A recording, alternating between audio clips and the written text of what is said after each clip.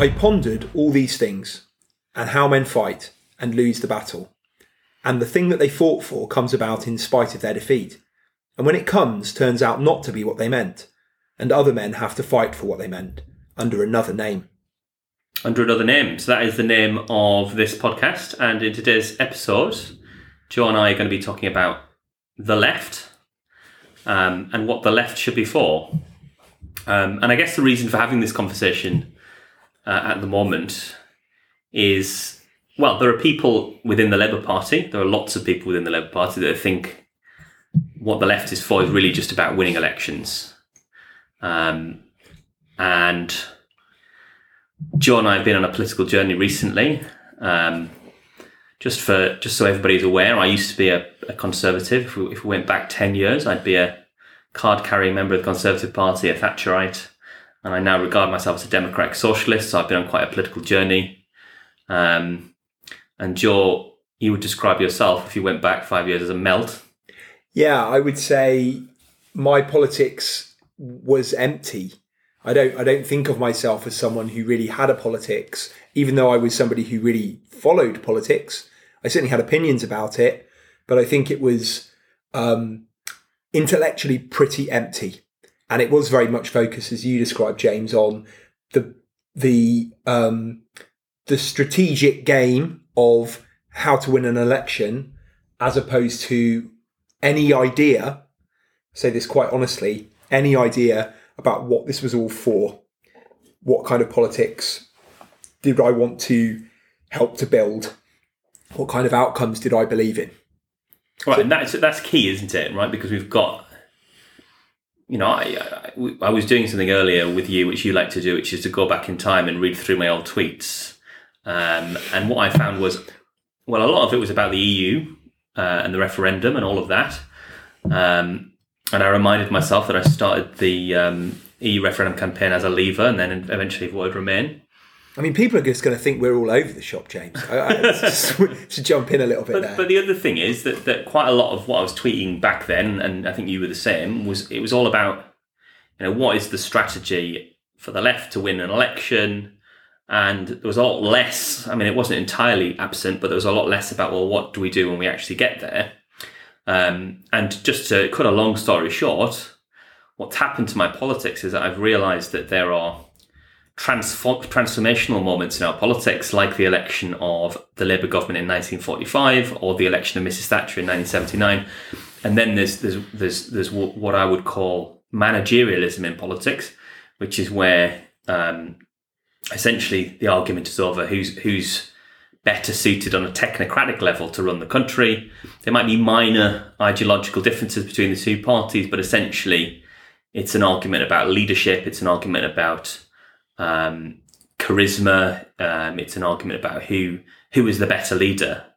So it's maybe a more presidential politics, but essentially it's about who's the best captain of the ship.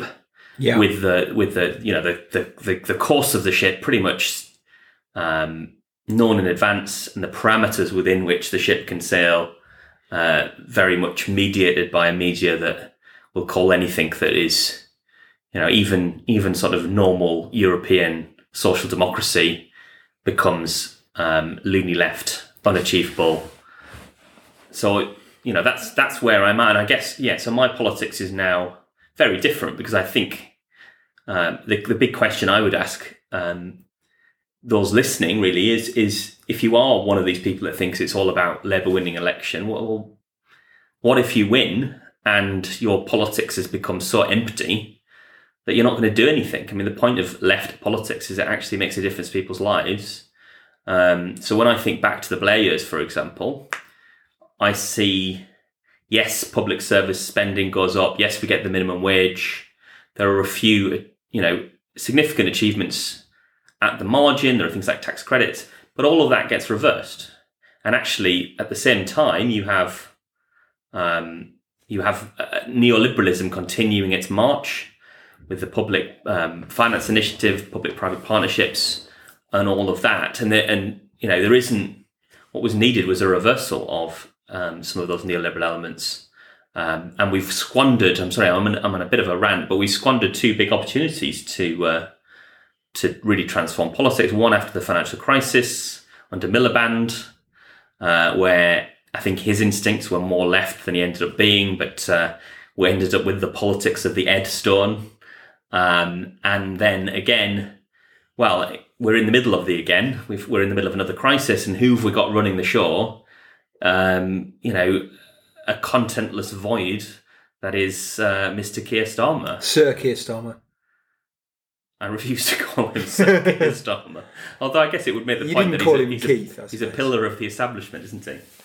Yeah, he is. But I think it's important that we don't get too distracted by, in a sense, the danger for the left actually is we end up rerunning or inverting the game that gets played by mainstream politicians, and we start commenting on the personality defects of the various leaders. The issue that the left faces is that as a result of the defeat in 2019, the left has been essentially run out of town. It's the view is not that Jeremy Corbyn was a flawed party leader, which he was. It's that all left politics can only lead to terrible defeat, embarrassment, humiliation, etc., and that the only way for the Labour Party to recover is to go back into the sensible middle ground that the commentariat have already identified. And crucially, Labour has to participate in the game. And what's really been fascinating to me, and I think the reason I think Starmer is less relevant here is because I think pretty much any leader of the same section of the party tends to be regarded as the soft left, but it might, in Starmer's case, actually, it's probably pushing more over to the right. But in any case, what they do is they play the game of, they almost start talking through their strategy in public. So you'll see Labour politicians say things like, almost, we're kind of doing this because the voters have stopped listening to us. So we're going to do X, and then the voters will start listening to us again. And it's this incredible example of what we tell students, for example, in their schoolwork is, show not tell. You don't just tell people what you're doing. You actually kind of show it. And this is what you get with contentless politics. You just get a lot of telling. You get a lot of, yes, we are moving to the centre ground. That's what we're doing. Can you all see how we're moving to the centre ground at the moment? And all of that gets kind of commented on by the people who know what all the signals mean. And everybody kind of agrees that that's what's happening. But it's totally contentless. And that's the point. It's sort of supposed to be. Everybody agrees that content is kind of a bit gauche in politics. It's a bit weird to talk about policy and ideas. That's really not what you're supposed to do. You're supposed to signal to the people who matter where you stand on the spectrum, and then basically they'll decide. I'm talking here about senior political journalists. They're the gatekeepers of politics. They'll decide basically whether to let you in or not. And Labour has to kind of keep asking nicely and playing the game until that happens. Now, there are two things I want to observe about that. And thinking about this question of what's the left for? So the first thing is that the obvious problem, if you believe, as James has sort of set up this dichotomy at the start, the Labour Party is for winning elections, how do you explain what's going on at the moment? Do you think, perhaps you do, that Starmer is right in that he is gradually rebuilding the party and that he is putting it in a position where it could then mount a serious challenge in 2 or 3 years' time? It's fine if you do believe that, but at the moment the polls don't bear that out. There has been an improvement in Labour's position, but it's fallen away, and the current polling really puts Labour back where it was in 2019 at the time of its, as we're constantly reminded, historic election defeat. So, a slight improvement. Slight improvement, well, only within the margin of error. I mean, saw a poll today, 33% for Labour. That's within the margin of error of 32%, which they polled in 2019. And given the fact that we're in the middle of a massive pandemic and all of that, you'd expect absent excuses that certainly if somebody like Corbyn was in charge, I would expect there to be calls for him to go, not just calls for him to go, but maybe even a full-blown coup like we saw. You'll know more about the history than I do, because I forget this history. How long into his leadership were we when there was that coup against him? 8 months. And at that point, Corbyn was level in the polls with Theresa May. And at the very least, with David Cameron, sorry. I guess if Corbyn was in charge right now, you'd have people sharpening their knives and looking to the local elections and sort of saying, no. This is where we prove that this guy's not fit. Yeah, and James, not just a few people, the entire media landscape. Yeah. The entire way in which the Labour Party would be being covered right now with this polling is that this would be an embarrassment. This would be proof of everything we told you. How can you be so stupid as to think this was a viable option? You utter morons. Get back to your cave. You don't belong in this. That's what it was. And the reason you and I were turned off the Corbyn project was because we considered ourselves to be people who were sensible about politics. And we read all the things that people who were sensible about politics, what they were saying, and they told us that this guy didn't fit. So the first problem, when you're beginning to see some political commentators just start to grapple with it, although their answers are all over the place, but you're seeing them just start to kind of panic. Like, it's not supposed to look like this. Starmer's actually now been a Labour leader for longer than Corbyn was when he faced that initial challenge in 2016. I don't know how things will go. Maybe that this is a blip and it may recover, but it's not supposed to look like this. So that's my first point. But the second thing I want to talk about is my explanation for that, because I think that's more important. So James talked earlier about these decisive moments in British politics which reshape the people's understanding of what politics is and what it's for, basically, and what the state should be seeking to achieve. And I agree. I think there have been two transformative moments, 45 and then 79. And I don't think we should do this by kind of just like chronological time period, but there's a sense in which we kind of due another one of those.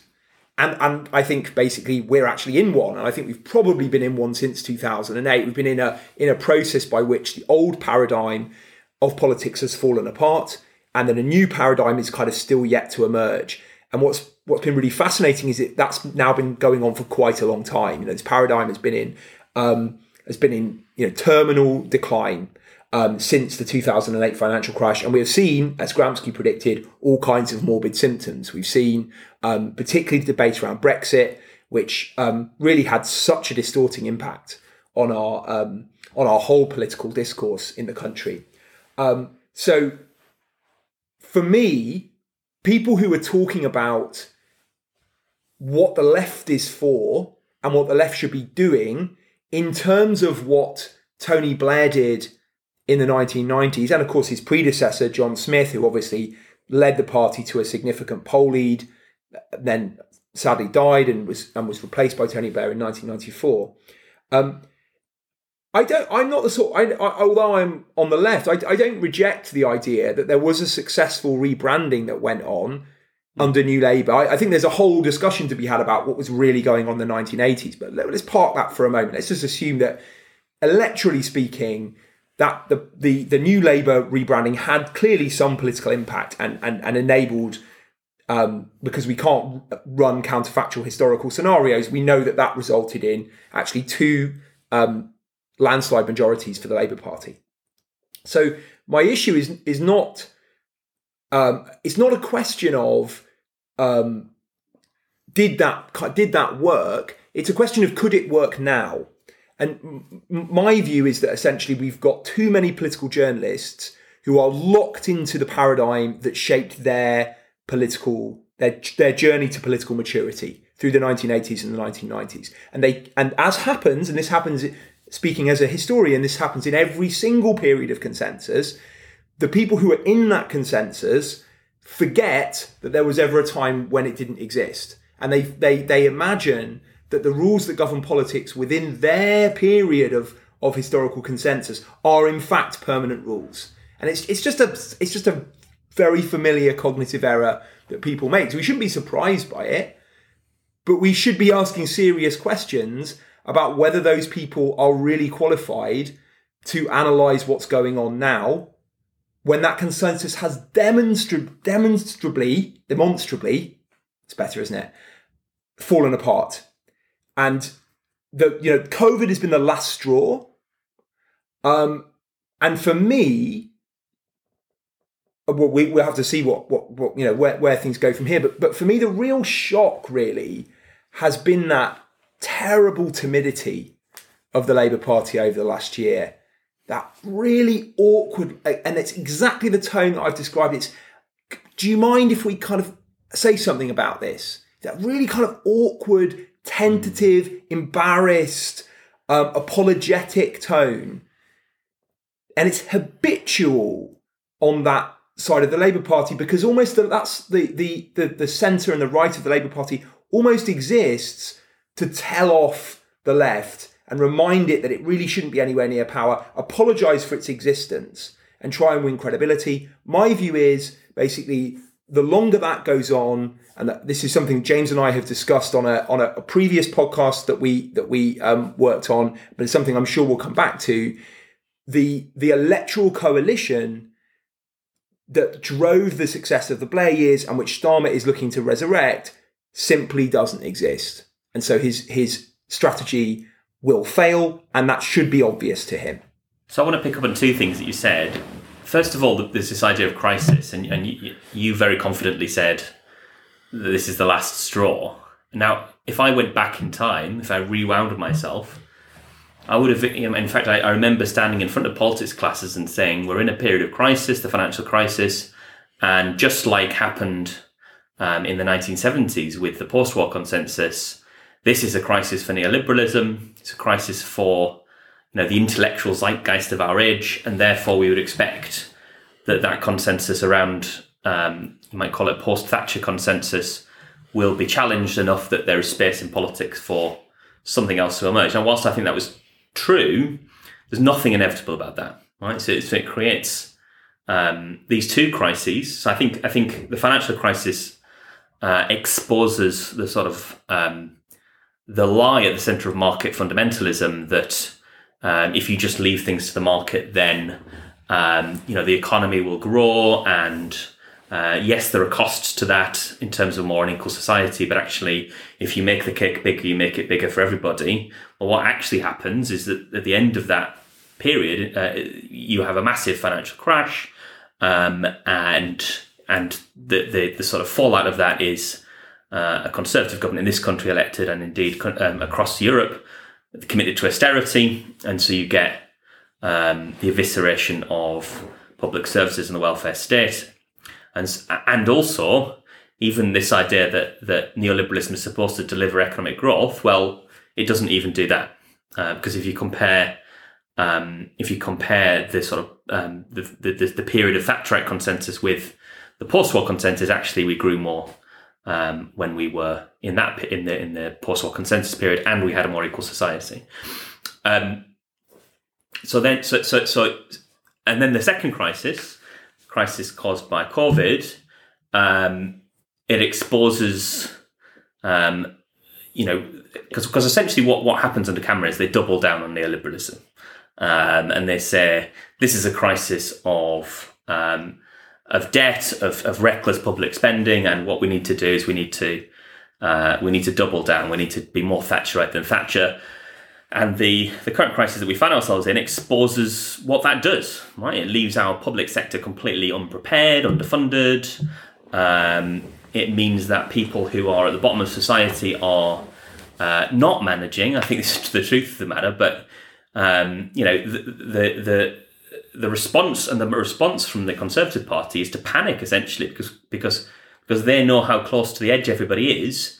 And so the reason we've had this massive increase in spending from the government, not enough, I would argue, of course, is so that the reality of the welfare state, which of course is that it's not fit for purpose at the moment after savage cuts, isn't exposed to everybody.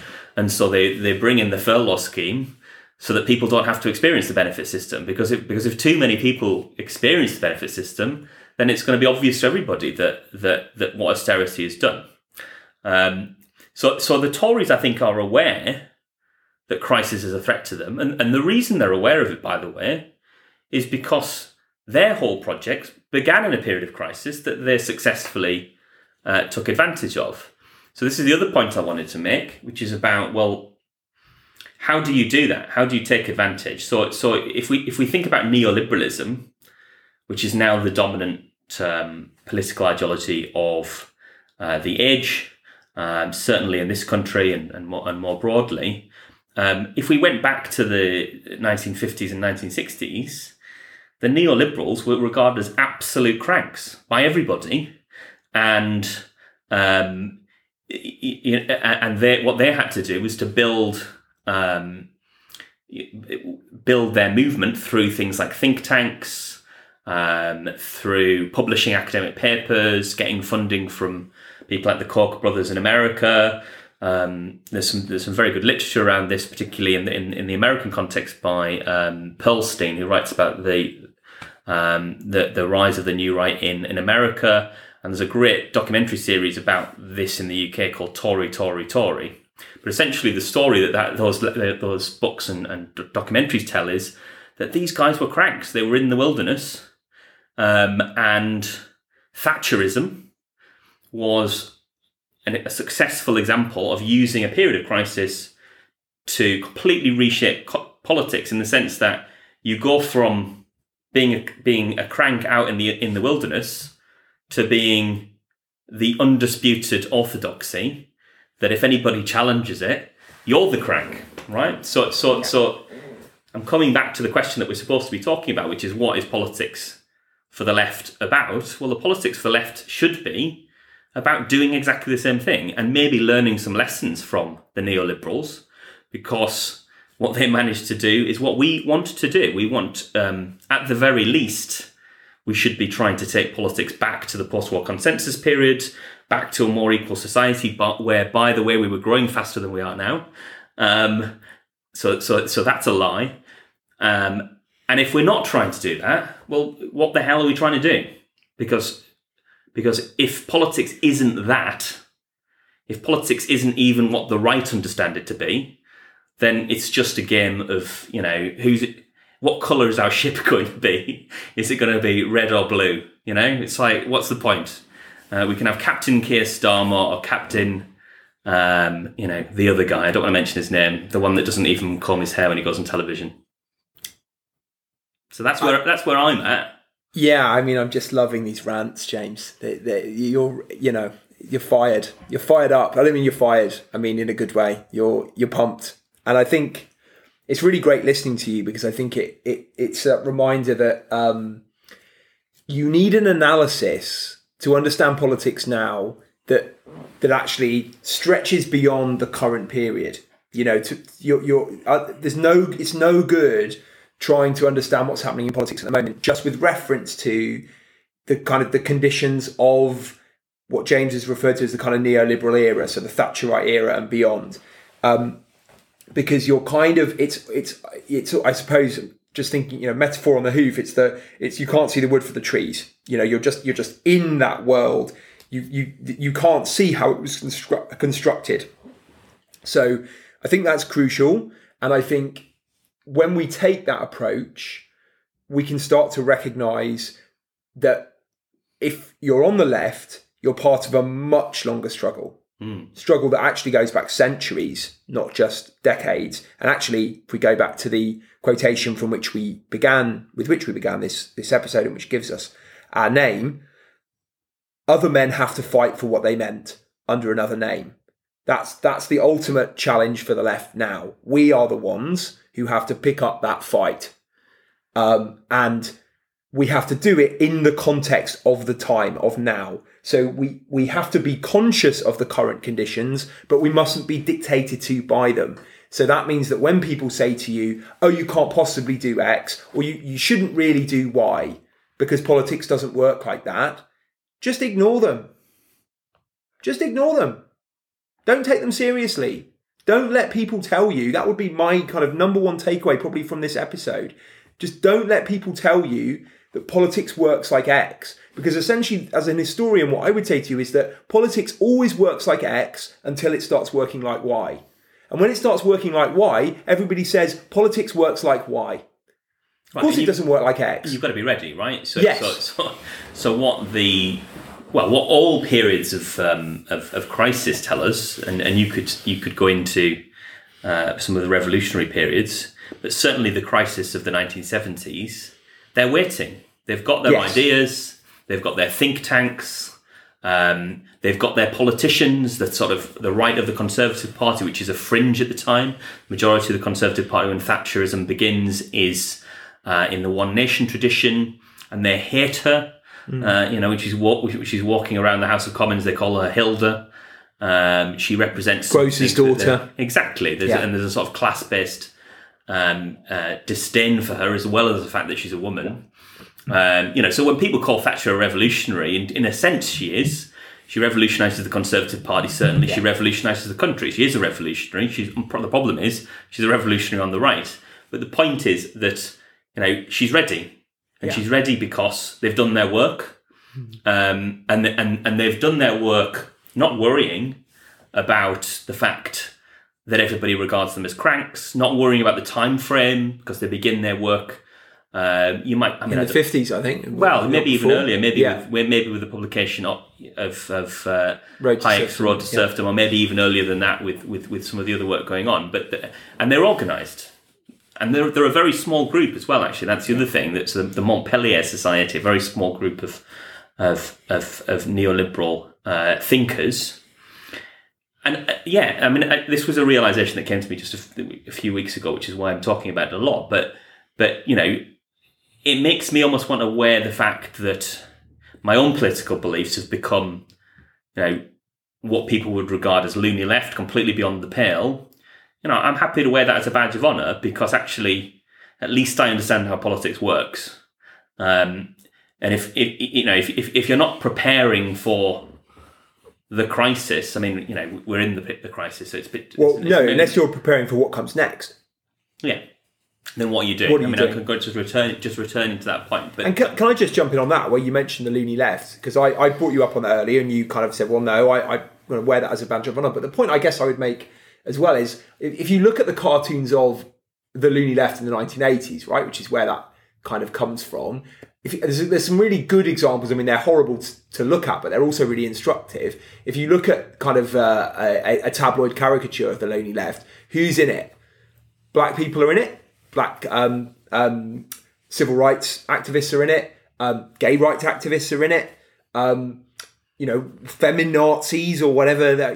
So in other words, the kind of people who actually now we recognise are right at the forefront of the struggle, and whose rights desperately need to be heard, but are also increasingly respected, are regarded as absolutely ludicrous. The idea that you would fight for these people and these things is just absurd. Yeah, so the intention of the cartoons is to put people like Tony Benn next to LGBT people who are fighting for their rights, in order to say, look at these guys, they're fighting for something that's absolutely crazy. And sort of also like a bit disgusting. Yeah.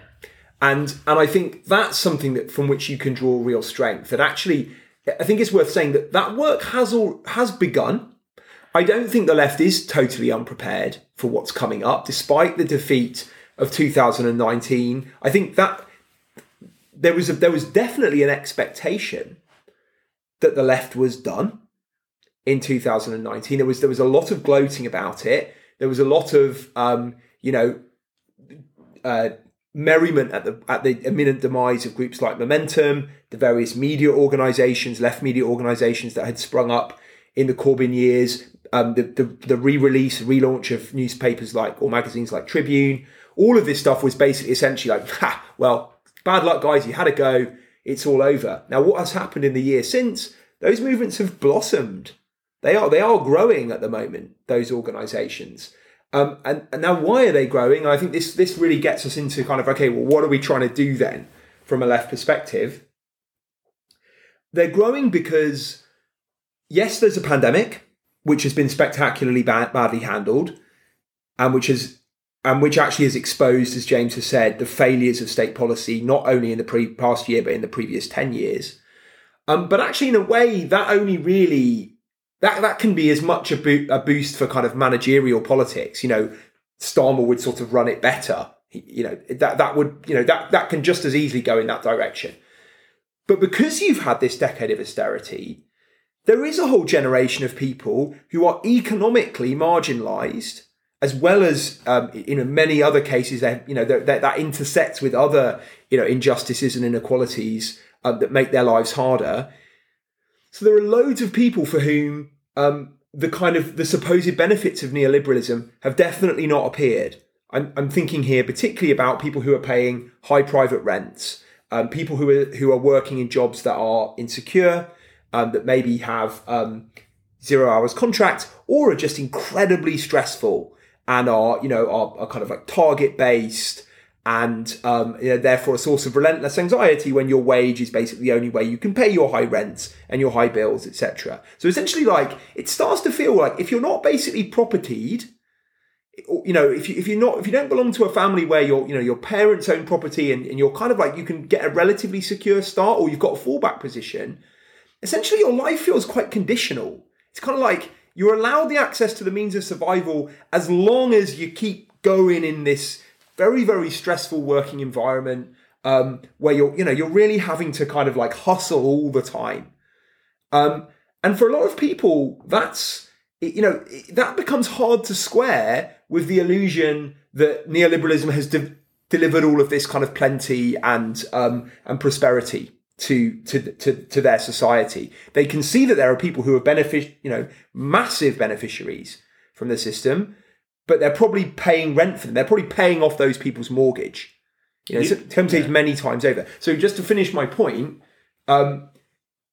that's where the opportunity lies for the left, because it's done the kind of intellectual work and there's an audience there. The question is, and the challenge is, how do you connect that audience who are living these lives where actually they're not paying much attention to politics, right? Because I'm not talking here about kind of like hyper engaged, university undergraduates who are really motivated by political struggle. I'm talking about people whose lives are just difficult because of the material conditions of the last 30, 40 years, but who don't necessarily think in political terms and won't engage unless somebody speaks directly to them. And the opportunity for the left is the realization of this moment that the politics of the Starmer leadership team cannot possibly speak to them and never will. Yeah. So even if you just believe in democracy, even if you think that it's better for the Labour Party to be more quote unquote electable, whatever that means in this context, you should still realise that the tactics of this leadership team literally deprive a large section of the population of any meaningful engagement with politics. And those people are the most deprived. So if you're serious about democracy, regardless, to be honest, of your attitude to the left, that should worry you. Yeah, and the issue with a politics that is prescribed and limited within a fixed set of parameters by, what the media are going to accept as being an acceptable political opinion, or what political strategists are going to accept as being, sensible. The problem with that is capital S. You've got a whole generation of people, and it's quite a big group actually now. Because I was just thinking as you were speaking, Joe, about I was born in 1985. Likewise. So all I've ever known is I've only ever lived through, the period we're talking about. I've lived in the neoliberal age. And so, when I read books about, or I look at data, because that's how I think in terms of data. When I look at data about the Gini coefficient being 10 points lower and trade unions fighting for 17% pay rises and, people getting involved in these really exciting and eventually successful political campaigns for the rights of women, for the rights of LGBT people, for the rights of black people, etc. All of that's really exciting. And it's not. I grew up in an age where politics was a much more prescribed business of sort of, you join a political party, you knock on a few doors, and to be honest, I think somewhere in the back of my mind I've always felt, well, that's a bit dull. And the reason why, I'm obsessed with politics, but the reason why I've never really got involved with the politics of the political party is I always went along, and this was both the Conservative Party and the Labour Party. I went along to the meetings and I went, well, what the hell are we all doing here? Is this all there is? Is this, we're either going to, in the Labour Party is a little bit different, because in the Labour Party you get sort of angry people wanting to debate things and pass motions, and that feels to me utterly futile. But there's nothing more futile than knocking on the door in the going around a neighbourhood in the local council elections, trying to get somebody to vote for Keir Starmer's Labour Party. I mean, is there anything that could be more empty than that? So I look back at a period that I didn't know because I wasn't alive, and I imagine lots of young people do, and this is the point I'm coming on to. A politics that's increasingly defined by how old we are is not just about class, it's also about young people see the realm of political possibility that isn't prescribed. Yes. And they go, well, hang on a second. Why can't I go to university without getting into massive amounts of debt? Why can't I, have secure rent? Why can't we cap rent? Why can't we have trade unions that fight for people in precarious work? Why can't we have a decent wage for everybody? Why can't we have a universal basic income? Why can't we have decent care for the elderly? Because it's not just about the concerns for the young. Why can't we have black people who don't have to face structural racism? Why can't we deal with the climate crisis? Why can't we? Why can't we? Why can't we? And the reason we can't is because that's not sensible. And because the Labour Party, it did it under Jeremy Corbyn, but, well, what happened to Jeremy Corbyn? The press went after him because it wasn't sensible. People are frustrated with all of that, and, this isn't going away. Yeah. It's not going away because, politics has to be about more than, the sensible middle ground where everything's decided in advance. And nothing's really at stake. And I think, James, you said just now, politics was about joining a political party. Well, actually, of course, no, it wasn't. I mean, if you look at the membership figures, well, yeah, right, yeah, well, we for listeners, by-election, mate. For listeners of these podcasts, do need to appreciate that James and I are both quite weird in different ways, and James more so in the kind of political anarchy type way. But actually, both of us are a bit like that. But of course, but my point is a serious one, right? You actually weren't supposed to join political parties in this era. It was supposed to be a bit techie and boring because they didn't really want you there. The whole point of the new neoliberal era is politics was just something that was left to the people who really knew what they were doing, and they would sort everything out. And they all basically agreed that their intentions were good and that there were all these quite dangerous, scary. I'm thinking working class people particularly, whose voices really needed to be kept out of the political landscape as much as possible, really.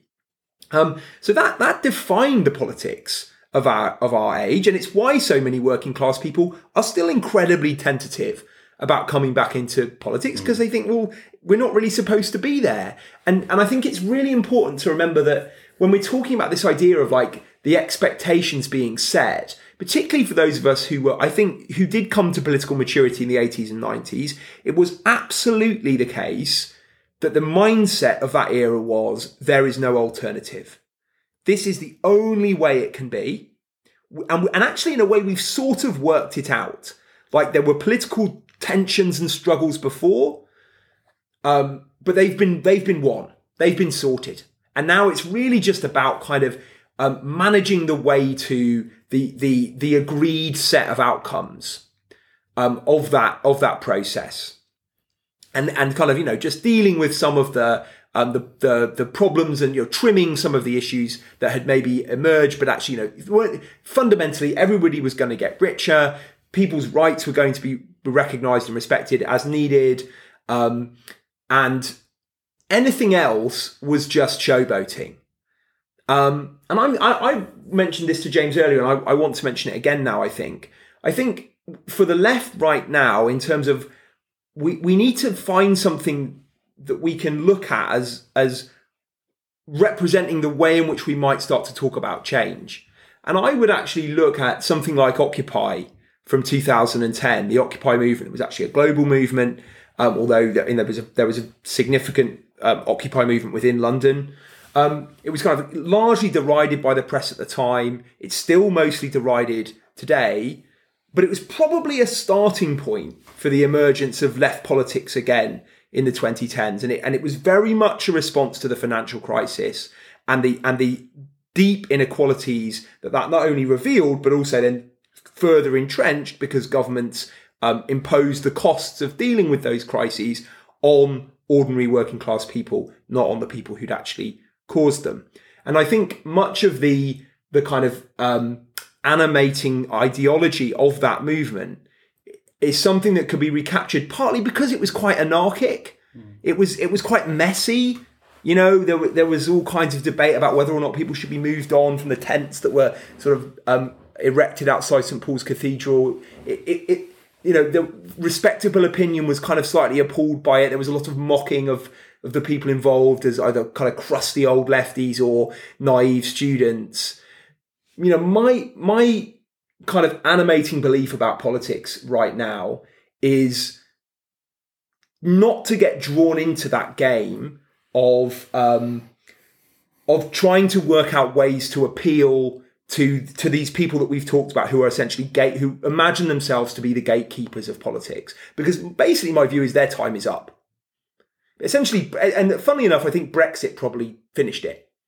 You know, Brexit was the sort of thing where the gatekeepers of politics said, absolutely not allowed. We're not having it, and it happened. And you know, as much as I personally opposed it, and I was against Brexit right throughout the process, when I look back on it now, I can see that it was absolutely something that shook the foundations of our politics, and it shook the authority of that group of opinion formers. And I don't think we're going to go back to the time when, you know, because it was a narrow window that they dominated. I think that era is over. And I think basically my last point on this is, when you're thinking about solutions, don't look at the way in which politics worked before. Don't look for solutions from the old model, because you won't find anything there. In other words, when you're looking for a leader, who's that leader going to look like? The only thing I can tell you for sure is they're definitely not going to look like the leaders of the last 30 years. If you're choosing someone like Keir Starmer, you're imagining that you can drive a change to something completely new from somebody who embodies the system as it currently is. That is not going to happen. So I don't know who that leader is or what they're going to look like. I don't know what those movements are or what they're going to look like. What I can tell you is they won't look like politics for the last 20 years. And then, so I can also tell you that when they emerge, people will say, look at these horrible movements. That's not really how politics is supposed to be. Of course they will say that because it's scary, and because everything they hold dear rests on. There's nothing worse for these people, and you saw glimpses of it in the Corbyn years, that it must have been a sort of sickening realisation. All those years they'd said, you can't possibly win electoral backing of any kind with this platform. In 2017, Jeremy Corbyn polls 40%. He adds 10 points to Labour's 10% to Labour's election tally from the previous election. 10 percentage points. 10 percentage points. So I made a hash of that from 2015, and it's the highest vote share for Labour since 2001. But you know, what's key for me is that it was possible for a Labour left platform to really galvanise a section of the electorate, and actually to still hold together larger parts of Labour's coalition who it was assumed would be turned away by that platform. Now, where do you go from there if you're one of these gatekeepers? Because the whole point was you can't do those things because you'll be hammered electorally.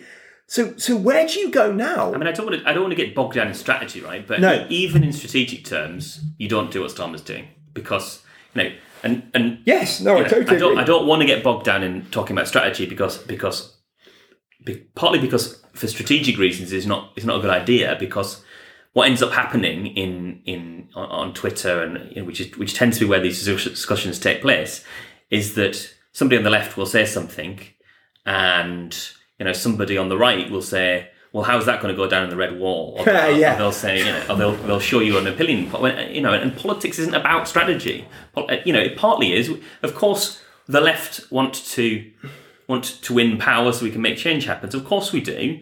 And what we would say is, if we do want to talk about strategy, how are you going to win back people it's not just by not being Jeremy Corbyn. Like, you've got to actually tell people some stuff that they want to happen. Well, you've got to have animating ideas. Yeah, the next election is going to be about change, right? That's what I think.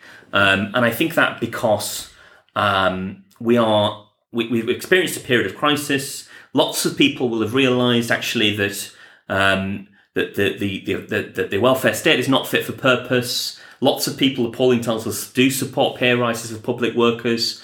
Lots of people will have really struggled during this period and will realise actually that austerity did damage the public sector. I think there's a lot going on, and there's a real opportunity for Starmer. I mean, I think we disagree about this a little bit because you were saying that you're a bit too negative about Keir Starmer. If Keir Starmer understood what was going on a little bit, he doesn't need to be particularly charismatic. I think it is beneficial to him that he's not Jeremy Corbyn, because Corbyn ended up not being very popular because he was vilified by the press, and therefore it was a net negative for Labour in 2019 in the end. All Starmer had to do, and all he still has to do, because it's not too late, is say something. Like, actually say something that is about change. And if he does, Labour's poll rating will go up. But Starmer thinks it's a card game. That's what he thinks it is. Well, I know. I'm not suggesting he's going to do it, right, Joel. But the point here is, of course, he thinks it's a card game, because everybody around him, all the politics that he learned was that it was a card game. And of course, I don't want to interrupt you. These bits are good in the podcast. I'm going to keep fighting. No, but that's precisely the point I was making. Even if it is a card game, and you agree with me about this, he doesn't even know how to play the card game. No, but hang on. Even if we accepted, politics is just about strategy, just about winning the next election, we should do what it takes to win the next election. This is not what you would do. Yeah, no, totally right. But is Starmer good at the card game? Well, he certainly played it really well between 2016 and 2019. He certainly positioned himself incredibly well to win that Labour leadership election, to win over large numbers of Corbyn supporters, because he'd been so strongly associated with People's Vote, which was something that many Labour members felt very strongly about. And he'd also carefully avoided being a critical voice of the leadership while he served in the shadow cabinet. So he can play the game insofar as it's navigating within a kind of familiar landscape like the Labour membership. But what's unfamiliar to Starmer is actually the conditions of the country as a whole, because politically they don't mirror those of 20 or 30 years ago. So that's why I made the point that I don't think he could ever grasp it. Well, and it's partly because I'm just thinking back to the rant I had earlier where I said, why can't politics be about X, Y, and Z? The reason I'm able to just say that off the cuff without really thinking about it, and for loads of sensible ideas to come out, is because I'm not worrying about how my ideas are going to land. I'm not worried about that. I'm not concerned about that. I have political convictions. I understand that politics is about changing things. And if you don't agree with me, well, fine, don't vote for me. And I'm not up for election. I don't think I do very well if I was up for election. But Starmer's fundamental thinking is, how's this going to land? That's the first thought. If I was thinking about this earlier today, if I was trying to convince Keir Starmer to change his position on nurses' pay, I wouldn't say to him, Keir, it's the right thing to do.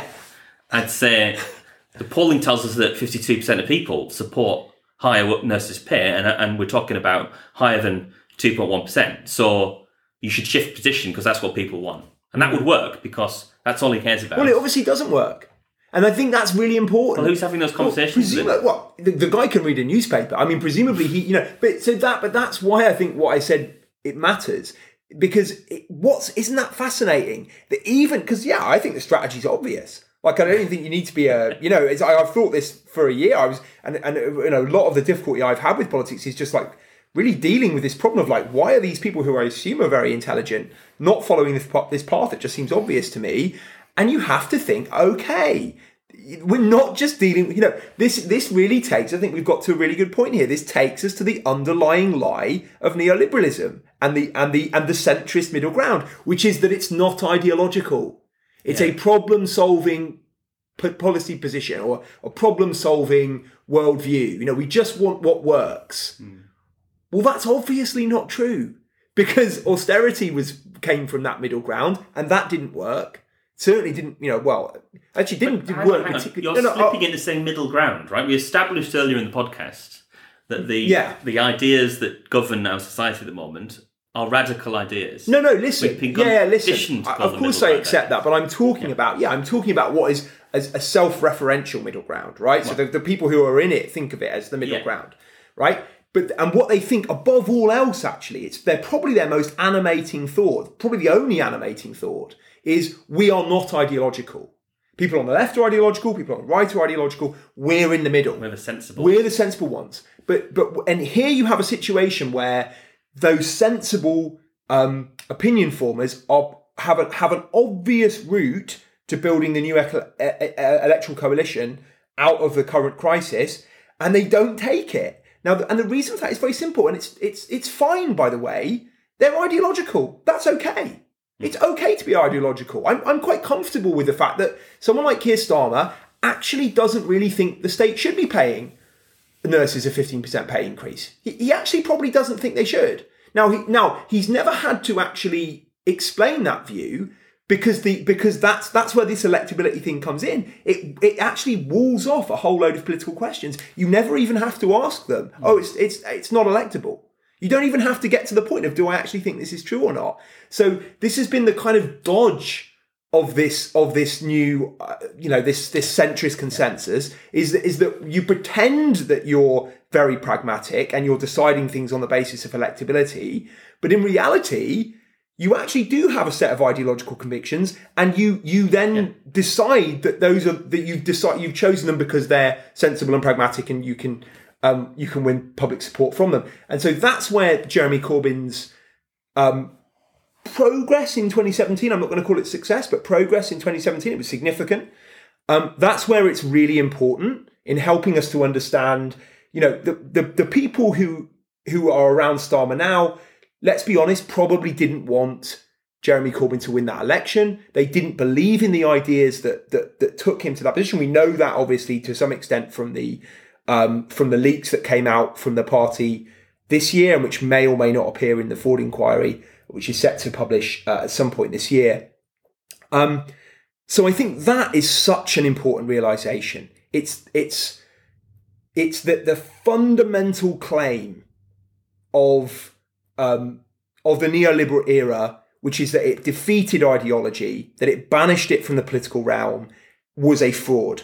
And just coming back to the Keir Starmer thing on nurses' pay, because it's really annoyed me. It was a real real opportunity for him, right? So you get this really popular thing emerging from the unions.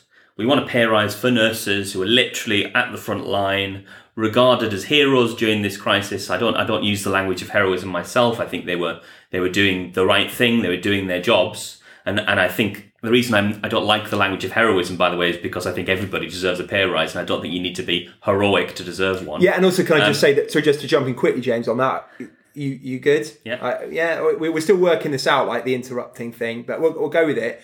Bus drivers are heroes. If we're talking about nurses as heroes, bus drivers, supermarket. But we shouldn't be talking about. No, fine, but the point is, Starmer could have said, "Look, what we're seeing here is that people are underpaid, and yes, our nurses are underpaid, but so is everybody, because actually, real wages have been the growth in real wages has been very, very low. And in actual fact, if you compare real wages to what they were like just before the financial crisis, they've barely grown at all. I'd need to look at the data, but it's terrible, right? So if you're telling me that's not going to resonate with people who literally haven't had a pay rise in the last, how long has it been since the financial crisis now? Over 12, 13 years, yeah. Like what's he playing at?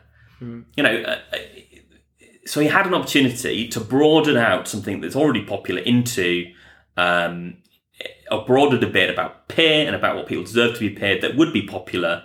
And he dodged it, because I think he's frightened of supporting the unions, because He sees that as him being too left-wing for what the media would take. He would be charged with being in the pocket of the unions. He doesn't believe in it. Thing. He doesn't believe in it. No, you don't need anything else, James. You don't need anything else. Why doesn't he back the unions? Because he doesn't really believe that trade unions are the fundamental line of defence for workers. And so of course he comes in and says, "Oh yes, I'm afraid, as much as I love the trade unions because I'm of course committed to the labour movement. Sadly, voters won't wear it." The point I was going to make is that people say that Corbyn failed. He did fail to win an election, right? So if that's all that politics is about, he failed. Yeah. He wasn't able to deliver his programme. What did he achieve that Blair didn't achieve, by the way? Yeah. And that's a really important comparison.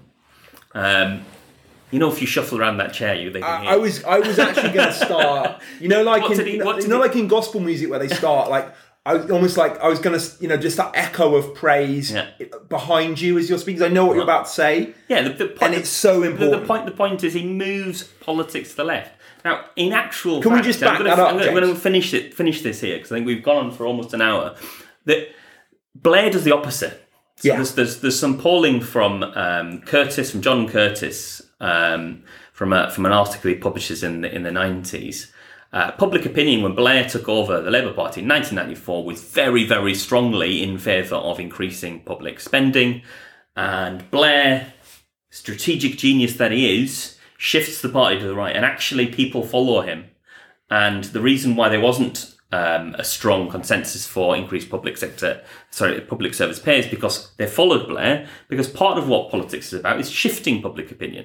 So, I think that people will look back at Corbyn. People who are sensible will look back at Corbyn and say, well, he did achieve something.